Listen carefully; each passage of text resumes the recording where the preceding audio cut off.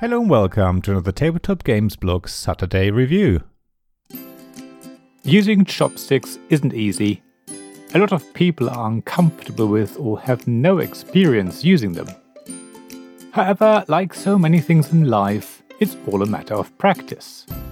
So rather than embarrassing yourself in front of a restaurant full of people who seemingly have no problem picking up their food with 2 wooden sticks and transporting it to their mouths, you could just learn how to use them in the comfort of your own home, with family or friends who might also want to master them.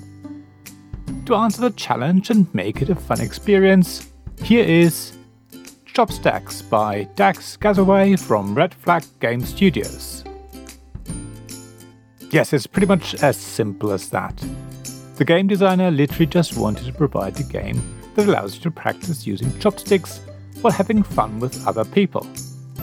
As you get better at picking up the small tokens, beads, mini erasers or other items and placing them on the tiny table, you will soon be ready to show off your skills and become creative. There isn't really a lot to say about Chopstacks. The game really is as simple as taking turns picking out one piece from the wonderful mix of items that comes in the game box, grabbing it with your chopsticks, lifting it out of the box, carrying it over to the tiny table that loosely sits on a tiny plinth, and placing it carefully on top, without dropping it in the process or knocking anything off. Anything that does land on your board game table, instead of staying on the Chopstacks table, goes in front of you and basically counts as minus points. Once someone has at least 5 items in front of them, the round ends. Everyone counts the items they have in front and adds them to the tally. Repeat the whole thing once per player. After the final round, whoever has the smallest tally, meaning whoever dropped the least number of items, wins. That literally is all there is to it. No fancy rules, no timers, nothing but simplicity. After all, learning how to use chopsticks is the tricky bit and the thing that the game wants to focus on. It's good there are no other distractions. Yet, while the rules of the game are simple, a lot of attention has been paid to the components. Of course, the game comes with 2 pairs of chopsticks. Passing these around is easy enough, even if you play at the maximum player count of 8 people. However, if you prefer, you can happily add your own sets of chopsticks. It's up to you. That's not what I'm talking about though. It's the mix of items that you pick up and place on the tiny table, and it's a tiny table as well. Let's start with the table. It's simply a small plinth and a round disc, printed with a tablecloth and some sort of place setting. You place the disc on top of the plinth. They don't snap together though. It's stable enough as it is, but of course, it does create a slight imbalance that ensures the game won't last forever, and eventually pieces will tumble. The pieces themselves are also really varied and interesting. Some items are really easy to pick up and place on the table, such as the small beads or mini cubes. The cubes are also great for stacking.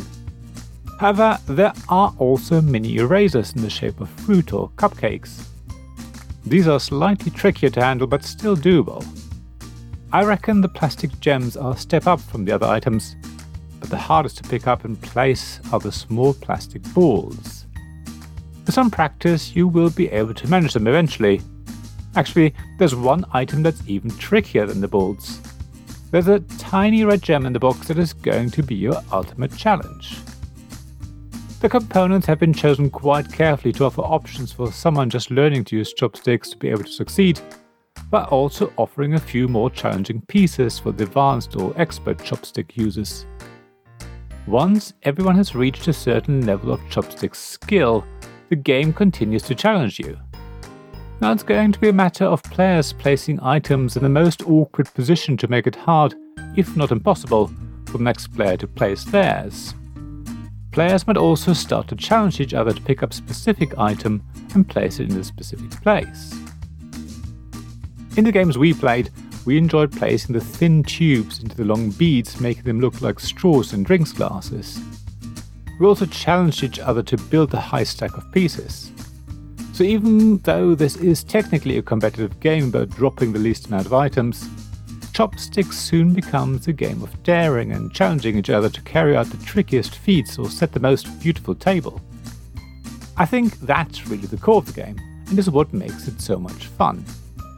Focusing on learning how to use your chopsticks is how you'll start, but eventually you get to a point where you just want to show off the most impossible move. That's exactly what the designer wanted to achieve, and Chopstacks achieves it perfectly. If that isn't enough to convince you to give the game a go, then I don't know. For half an hour to an hour of mad chopstacking, Chopstacks is the perfect game. We certainly laughed a lot and had a great time with all the family. It's a game that will come out very regularly and will stay in my collection for a long time to come. Thank you for listening to this Tabletop Games Blog Saturday Review podcast.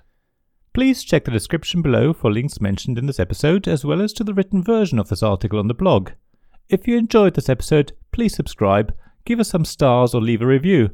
Please also tell your friends about me, and if you want to offer financial support, check out my Patreon and Ko-fi pages, links to which you'll find in the blog at tabletopgamesblog.com. So thank you again for listening, and I hope to see you again soon. This podcast was made possible by the generous help of my supporters. Royal Patron Sean Newman, Magic Champion John Risley, Castle Guards David Miller and James Naylor, Dice Masters Alex Bardi, Paul Grogan and Robin Kay, and Shining Lights Jacob Davis, Gavin Jones, Sarah Reed and Richard Simpson.